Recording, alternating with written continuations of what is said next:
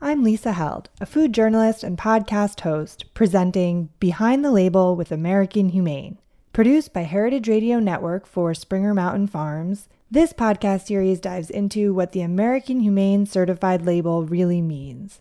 Subscribe wherever you listen to podcasts.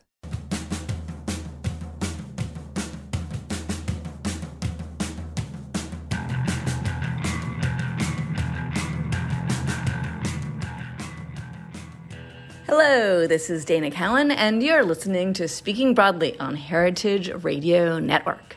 Each week, I interview an extraordinary human whose wisdom influences me, inspires me, and motivates me to do better and be better. Today, I am very excited to have on the show Carolina Saavedra, who works both at Stone Barn Center in Westchester and as a cook at her family's restaurant in the Bronx. The restaurant, called La Morada, is a community center, a gathering place. On the face of it, those two places are spectacularly different. One is on a Rockefeller estate, one in Mott Haven, a part of the Bronx that is under-resourced. Carolina, I'm so happy to have you here. Thank you for having me. You hit it perfectly. You see two organizations, well, a lot of people would see completely opposite or different, but the beauty of it is that I am here bridging these two places, which are all in the long run trying to fight for a better food system. And so I guess let's get started with Stone Barns and what I'm doing there. So currently my work in Stone Barns involves how to connect the Kitchen Farming Project with urban community gardens. The Kitchen Farming Project, for those who don't know, started in result to how much COVID disrupted the restaurant system. So once COVID hit, a whole bunch of restaurant employees are now unemployed.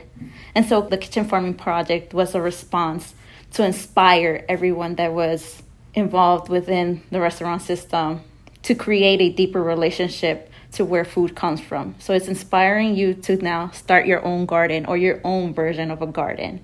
New York City is such a metro area. We see skyscrapers more than we see gardens or farms in the New York City area. So this is where the work came about. I saw the work that a lot of community gardens have already been doing. Being in the South Bronx, via La Morada, that opened over a decade ago, we started this relationship with community garden Brook Park. Brook Park is such an amazing place. What it's doing and what it has been doing for many years, even before La Morada existed, was fight the food apartheid happening in the South Bronx. Food apartheid is a term coined by Karen Washington, where most people usually would use this term as food desert, but food desert is saying that this happened because of a natural thing. Nothing is natural with what happened with the South Bronx. So food apartheid is saying unjust racial structures was what led to a lack of food access to the people in this community. And so where the Kitchen Farming Project comes in to play is we created a partnership with Brook Park with all of the amazing work it's doing by listening to their needs and then mobilizing based on their needs. And some of the immediate needs were some easy things for us, which were like topsoil, compost, and wood to make more raised beds. And so we see the beauty already there of how a place where I work, Stone Barns, I can loop back into my community and support them. A community that is barely seen, a community that is very, very underprivileged, a community that is very under-resourced. Tell me a little bit about when your family opened La Morada. So 2009 happens and a recession hits hard New York City, but hits harder the South Bronx community. So a lot of businesses closed down. My parents had savings, and so they took all of their savings the same way, with the same faith and luck that they took all of their savings to cross the border to the U.S. and used all of the savings to open La Morada in the South Bronx because this opportunity arose. With my family's involvement with activism, because activism for us is our lifestyle.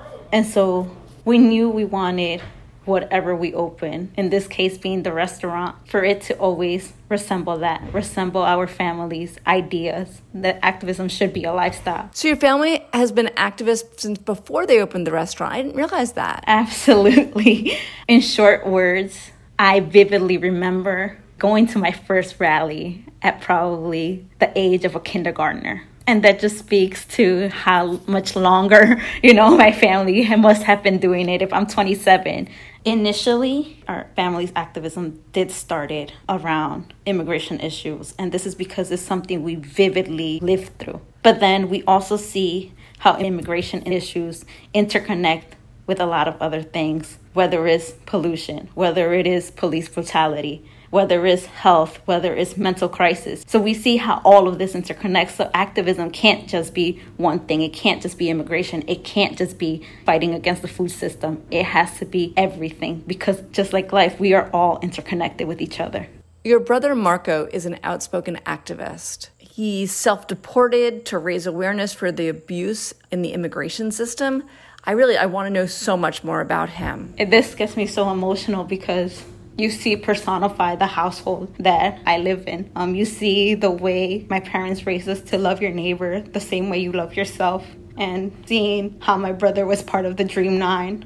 And for those of you who don't know what the Dream 9 is a group of undocumented students who self-deported themselves back to Mexico in order to ask for more than DACA. And so we vividly see how this immigration system in this country is so unjust. And it's just beautiful to have someone like Marcos being my brother. He is in trial for infiltrating a detention center and bringing to light all the injustice things that were going inside there. Until this day, we don't know whether he is to be deported, but that can be an outcome of this trial. It just makes me feel empowered because I don't only see this via Marcos. I see this via my parents. I see this via my sister. And the same way I view my family, I view them so up high, is the same way my former students view me. It's putting yourself out there and telling people not to be afraid, that you're not the only one going through these experiences, and being vocal for the people that are usually scared and living in the shadows. Carolina, it is incredible to hear you talk about your brother and all that he's done to help other people and the way it makes you feel empowered. Since you're the only one in your family who has status, it seems like maybe it would be easier for you to be an advocate. But even for you, the road hasn't been easy, right?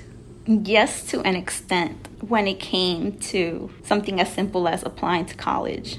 Financial aid and grants were pretty much immediately denied for me because I can't put down my parents. When I applied to college, just for reference, it was back in 2011. Things have been changing now, but just to give some perspective of some of the things people my age that do live in a family of mixed statuses do have to go through. It's like, yes, I am the only one with status, but yes, I am also living through what my undocumented family is living through, because we are essentially seen as the same. Your family and the restaurant have become a gathering spot for the neighborhood.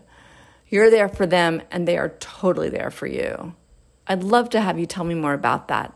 So with the South Bronx is such an underprivileged community.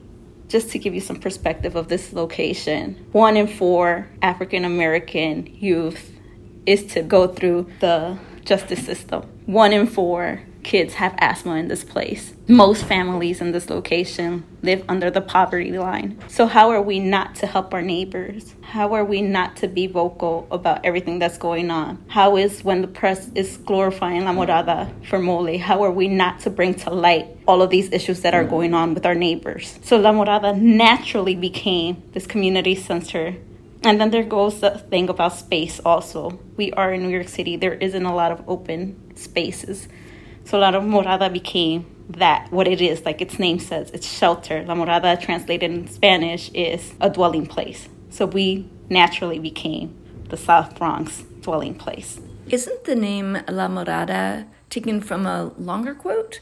Can you tell me about that? So the verse in Spanish goes, En la casa de mi padre muchas moradas hay, which translates to, in my father's home, there is a lot of dwelling places. A dwelling place, it's a place that is not owned by anybody, but it's also owned by everybody. My parents explained this so beautifully.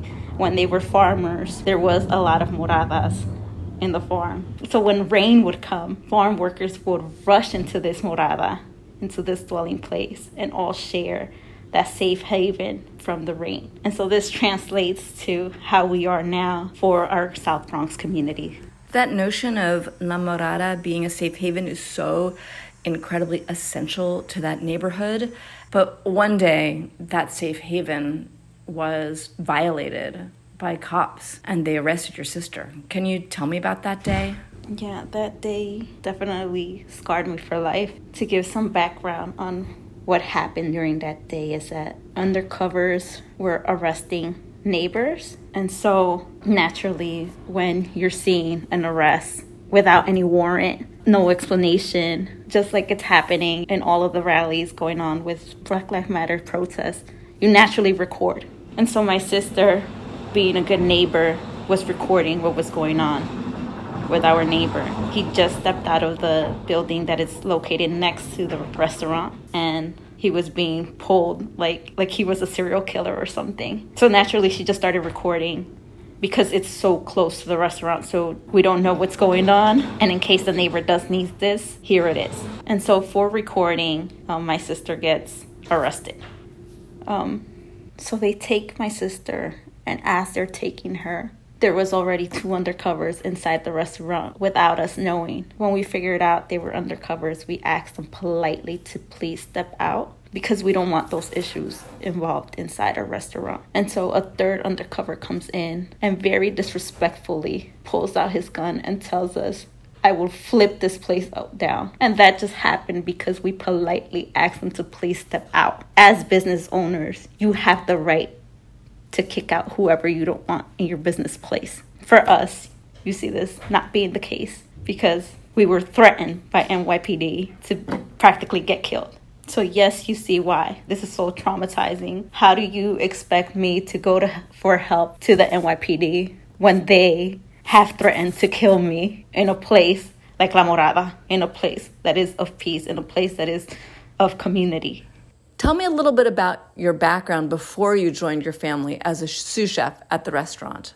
So with a lot of BIPOC communities, it's very rare to see or hear of a monetary inheritance. This is very true for me too. But the beauty of having this mystic heritage, right, this indigenous heritage, is that inheritance doesn't need to be monetary in our culture. It can be something as trade or talent. And for me, it was culinary. So at the age of 3, I started cooking because it was the least I could do for my parents. As it's the case for many undocumented families, I saw my parents work from sunrise to sundown. Having them arrive to a warm meal was the least I could do. But as I grew older, I kind of took a detour towards the medical field with the same idea of helping people out. With a year left to go, I gave it up, and I gave it up completely. And this is because I knew that that wasn't my passion. I knew that my passion was cooking. I knew that healing people via food is what I really wanted to do. So I took the savings I had to pay for my last year of college and used it instead to go backpacking all over indigenous towns in Oaxaca, Mexico, which is where my parents are from. They're from a town called San Miguel, Ahuehueticlan. My reason for this was not only to meet my grandparents for the first time, but it was to learn the trade from my elders, to submerge myself deeply in my culture, and to learn all of my family's recipe that I learned from my parents and aunts and uncles from the people who taught them. In my time there, I traveled from one indigenous town to the next. And the beauty of this is not only did I get to experience some of what my parents had to let go of from being displaced due to NAFTA, but I was taught from these beautiful people everything their town knows in regards to their town ingredients. My family's town is known for their chiles, and our most famous plate is mole. The town next to my parents' town is known for their mangoes, and the town next to that one is known for their carnitas, and the town next to that one is known for their goats.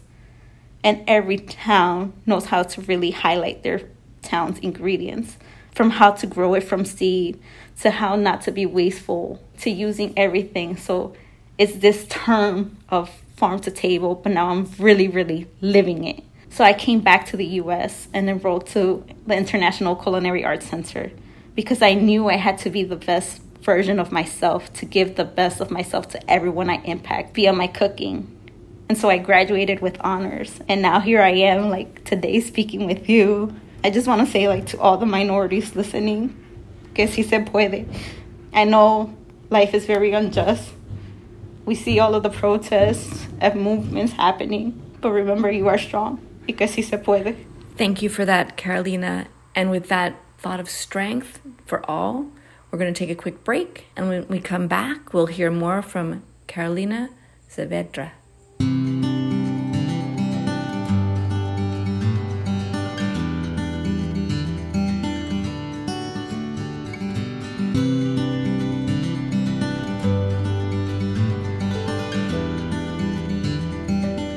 I'm Lisa Held, a food journalist and podcast host, presenting Behind the Label with American Humane. Produced by Heritage Radio Network for Springer Mountain Farms, this podcast series dives into what the American Humane Certified label really means.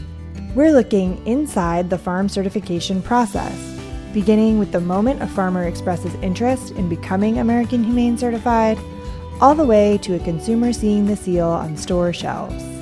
And American Humane is our country's first national humane organization, founded way back in 1877. Now we certify nearly 1 billion farm animals each and every year. Despite that growth, roughly 90% of U.S. farm animals are still raised without the benefit of independently verified science-based standards. Subscribe to Behind the Label with American Humane wherever you listen to podcasts. Welcome back. This is Dana Cowan, and you're listening to part 2 of Speaking Broadly with Carolina Saavedra. Carolina, I'm curious, you went to culinary school, right? Did you enjoy it? Yes, I can say I did enjoy culinary art school. It was very tiring because I did pay out of pocket for it. So I was working with my parents during the day. Culinary art school was started at 4 o'clock.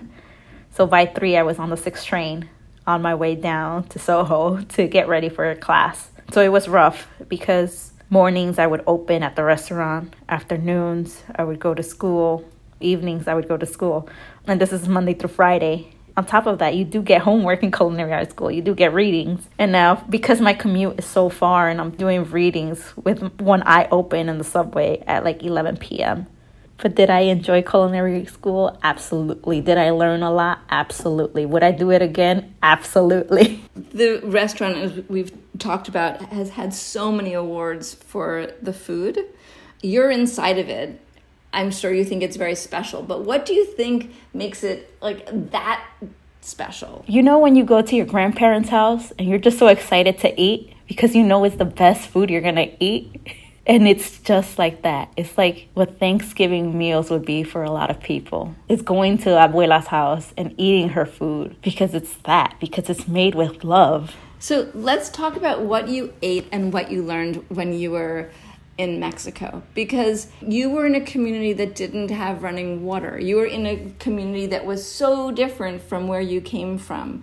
I want to hear everything about that. So I come from New York City, right? I was born pretty much, you could say, in a cradle of gold compared to that place. Here in New York City, we have running water, we have electricity, we have gas. In San Miguel, Ahuehueticlan, Oaxaca, Mexico, there's none of that. I was sleeping on top of a petate. A petate is pretty much the equivalent to like a yoga mat over here. And that's fancy over there. If you wanted to cook your meals, you would have to start from going into the woods and grabbing all of the dry tree barks that are already on the ground, because that's what you're allowed to take to bring it back to your, what would be your kitchen. If you want to take a bath, you are to go down the river and collect buckets and buckets of water for you to then take a shower or a bath, whatever you please. So I saw the reality of where my parents came from, right? They really came from a place that had absolutely nothing. If you had shoes, you're already rich over there. You're already killing the game, you know? And so it was such a humble experience. In terms of the food itself, I mean, I hate to use the word technique because particularly in that context, it seems sort of fancy and irrelevant. But what were the ways of cooking that probably had been passed down generation to generation there? Essentially, the recipes remained the same. The only difference was the equipment, because here in New York, you do have a blender. Over in San Miguel, Ahuehueticlan, you have a stone grinder. So you literally by hand have to mash whatever you wanted to blend. Did people spend just crazy amounts of time cooking That sounds very time consuming. So cooking there is very, very beautiful. There's no other way to describe it but beautiful. The work is divided. So let's just take, for example, something like corn to make a tortilla, right? That it will essentially become your taco. The way food works in Oaxaca is that the males or anyone strong with the ability to do physical work will go out to farm and take care of all the corn. The kids and the youth will be in charge of cleaning out the kernels or putting the kernels out to dry. Any hands-on, but that it's already at home work. And then the females or the chosen person to cook will take the product from the kids and then transform it into what would be the meal for the whole family. But you see how absolutely everyone works to make this meal. It's just not one person. This is a community thing. And so for a tortilla, first you would, again, start from seed, drying it, making your nixtamal, which will take 24 hours. Will you describe what the nixtamal is to people who don't know? Nixtamal is the process of adding lime and rehydrating your dried corn kernels. And this is in order to enhance the protein and give more vitamins and nutrients to your corn. So from nixtamaling, you take those, and then again, here you see the kids working to moler, which means to grind the corn that just has been just nixtamalized. And then from the grinding point, then it goes back to the person who is going to cook the final product. And then here you see the person turning this grinded corn into now a tortilla or a tlayuda or a sope, a gordita. So many beautiful things that can just come out from this one process of seeing this whole community working together. And did you feel when you went, because you were with your own family, but then you also traveled, what did you learn in traveling around Mexico? I learned everything from how to point out what you are allowed to take, because in indigenous community, you can only take so much from the earth. Because if you take more than what it's providing you, then you're going to kill her. There's no such thing as a surplus. Here, food is not a commodity. Here is seen as part of one. You are one with the earth, you are one with your food. And so that also involves livestock. You don't see it being consumed frequently. It's not the main thing on your dish. It's a side. And the times you are allowed to eat it is when it's a big celebration. So like a christening or like a wedding or a holiday, you know? Or if your livestock animal is very sick, then you're allowed to eat it. It's not people, breeding animals for consumption. It's using them for their environmental purposes. So a lot of people in this town have kunis. Kunis are little turkeys in Mixtec. So that was part of my job, to take care of the kunis. It was one of my form of gratitude to the people in these other towns who took me in under their wings, and taught me everything they know. It was my version of being able to pay back, because there is a language barrier. You have come back and you're doing a lot of teaching, and some of the teaching you're doing is indeed around the foodways that you learned when you were in Mexico. Is that right? Right. It's I was raised in a predominantly vegetarian diet. To my knowledge as a kid, right, I just thought my parents didn't want to buy, meat. Part of it, yes, it was that because we did live under the poverty line, so we couldn't afford meat. But then it goes back again to their ancestry, to their heritage, to their culture, that you're not supposed to consume that much meat. So seeing how all of this interconnects with each other, and now me being able to speak on it with people, it's a beautiful thing, because now it's an idea that yes, I can still eat meat, but I don't have to eat that much. I remember you said that when you were competing on Chopped, you open this and there's meat, and you're like, oh, that's not where your expertise lies. Will you tell me a little bit about what it was like to be chosen to compete on Chopped? Yeah, so when Chopped happened, it was right when I had arrived from Oaxaca, Mexico. I just had a few months back in the States. When this opportunity happened, right, of competing in Chopped, I said, yes, why not? But then comes the baskets, and yes, I was just in towns, working with livestock, literally keeping them alive. My role was to feed the kunis. And so when I opened this basket, first of all, I, again, grew up with a predominantly vegetarian diet. So I didn't want to touch any of the meat that was there. When I saw the first one, which was duck and Armagnac sausage, I was completely fine because with this indigenous culture, you do learn how to preserve a lot of meat because you don't want to consume it all. If you want to consume meat for a long time, then you are going to turn it into sausage or jerky. So that one I was comfortable with. But when the steak came about, that one I did not want to touch. I'm lucky that my face does not express that. Did you enjoy the competing, or it didn't really make such an impression aside from the fact that you had to be touching meat? It actually impacted my life a lot. Marcus Samuelsson saw something in me when I competed, and so he offered me a job at Red Rooster. But again, it goes back to me knowing that I wanted this career, and I knew I wanted this career more than anything. I would have to be the best version of myself in order to give the best to whoever I impact via my cooking. So seeing how I didn't know what to do with the piece of steak enabled me to sign up to culinary art school. And from there on, I knew if I were to ever be placed in that predicament of being put an ingredient in front of me, I would know exactly what to do with it. I would never shy away from it ever again.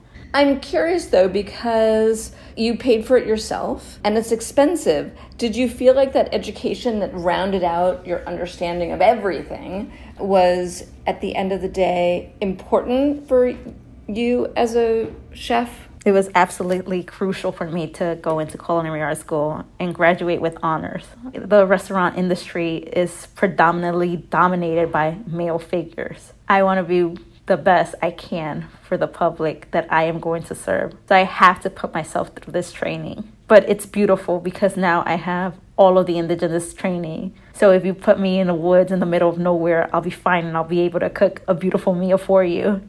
But also, if you put me in an industrial kitchen, I would also be able to take out a beautiful meal for you as well. So from culinary school, you got some internships, but it seems from what you're doing now that you're sort of dividing your time between your family restaurant, well, some of the time, right? Because your full-time job is at Stone Barns.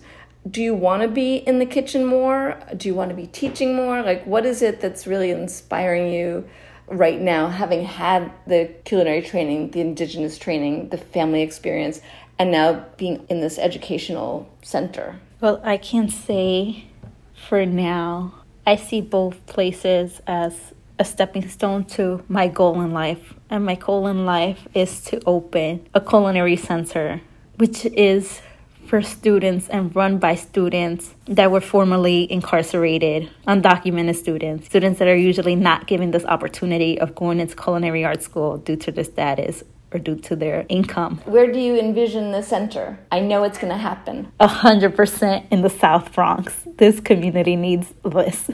When I am scrolling through your Instagram, the pictures of your daughter are omnipresent. What is it like being a mom and being a teacher and being a cook? It's one of those things that in the culinary world is super hard to pull off, and I wonder how you're feeling about it. My child, Leela, I love and adore that kid. It's definitely, not something commonly seen. A single parent, someone that works in the food industry, someone that educates, right? In the education world, how do I have time for everything? And just like I did in culinary art school, right? Where if I want something, I'm going to do it and I'm going to push through it. So I did work, I did go to school and slept very late hours, and very few. It's still the same with my daughter. But the beauty of all of this work is that I always do it with her by my side. When I go out to the garden, she's there with me. When I am cooking, she's on a stool next to me. The same way my parents had me. They had me next to them every chance they can. So I do the same thing with my daughter because I know that the few little moments that I have free, I want to spend them with her. And most of the days I am not free. So absolutely everything that I can do from cooking to farming, I'm doing it with her by my side. We were talking about at the beginning of the program La Morada and what that the transition has been during COVID. And so I wanted to have a chance to talk about what is going on in the restaurant now and what are you guys doing there? Yeah, so La Morada is located in the South Bronx. When COVID hit the South Bronx, at one point the South Bronx was the epicenter of COVID. So now you have this. You have COVID. You have police brutality increasing in this community. You have ICE raids, immigration and custom enforcement terrorizing this community as well.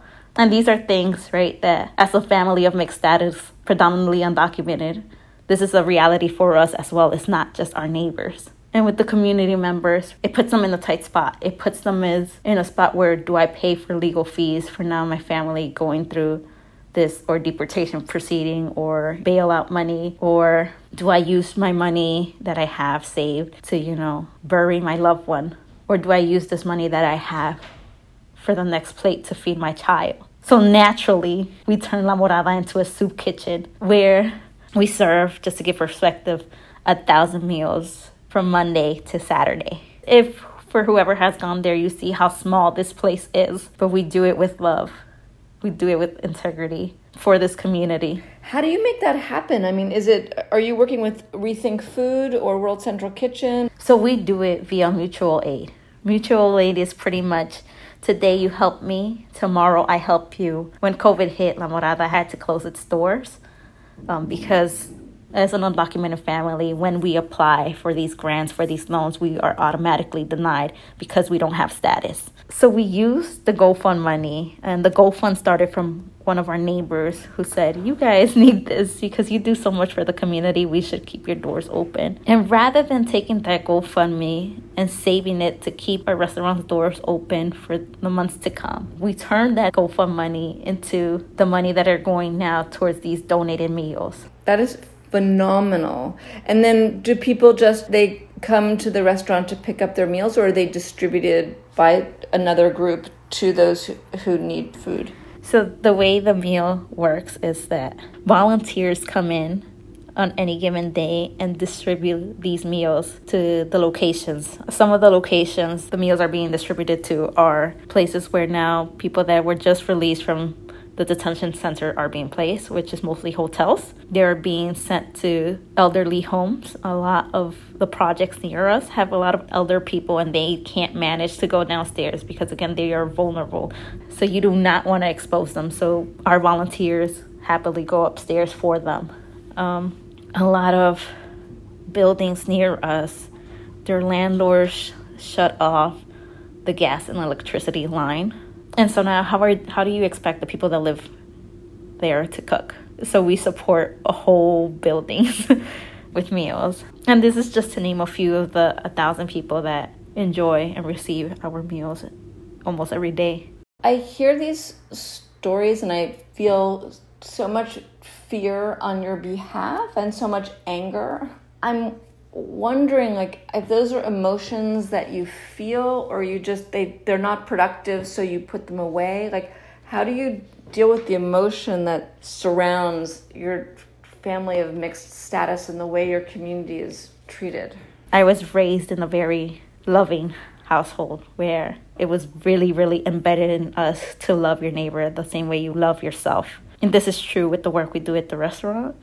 This is true also to how both my mother and I carry ourselves back in the kitchen. You hear of chefs screaming at their employees, or you hear of chefs tossing a dish on the face of the employees because they didn't cook it in a specific way. With us is, if you're not coming here happy, if you're not coming here with love, please don't cook the meals, because that energy is going to translate into the plate. And it goes back to the abuela's house scenario, where you're going to get the best meal of your life in your abuela's house, because she cooks it with so much love and passion and so much care. So at the end of each podcast, I ask my guests to give a shout out broadly to a woman who they admire.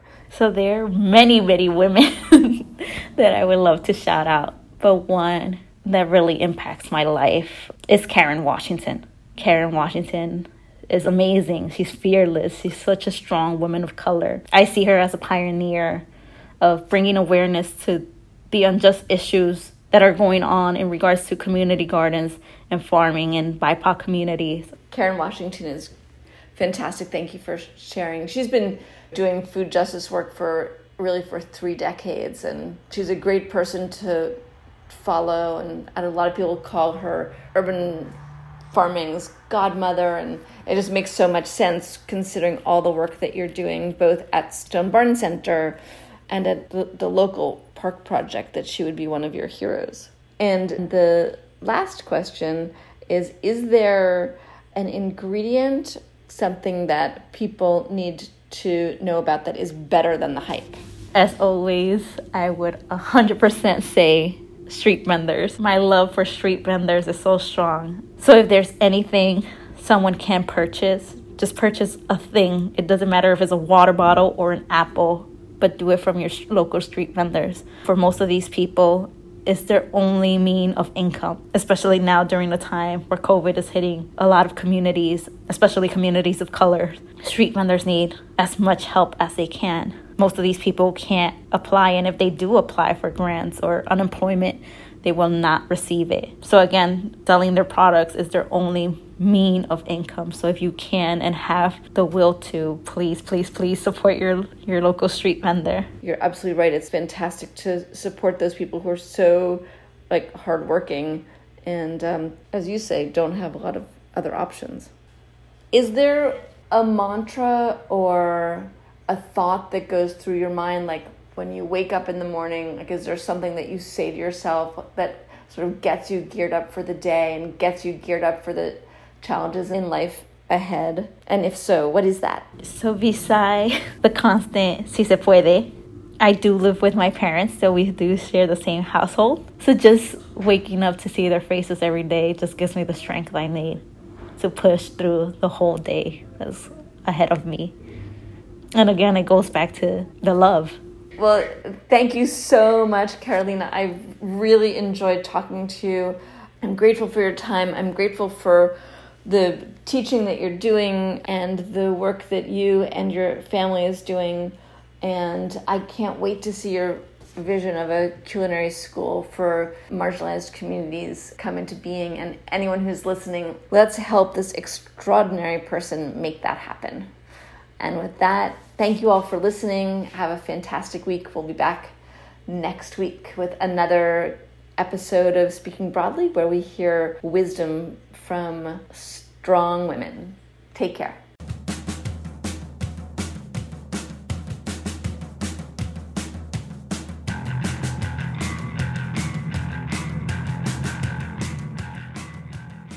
Speaking Broadly is powered by Simplecast. Thanks for listening to Heritage Radio Network, food radio supported by you. For our freshest content, subscribe to our newsletter. Enter your email at the bottom of our website, heritageradionetwork.org. Connect with us on Instagram and Twitter at heritage_radio. And you can also find us at facebook.com/Heritage Radio Network. Heritage Radio Network is a nonprofit organization driving conversations to make the world a better, fairer, more delicious place. And we couldn't do it without the support from listeners like you. Want to be part of the food world's most innovative community? Subscribe to the shows you like, tell your friends, and please join the HRN family by becoming a member. Just click on the beating heart at the top right of our homepage. Thanks for listening.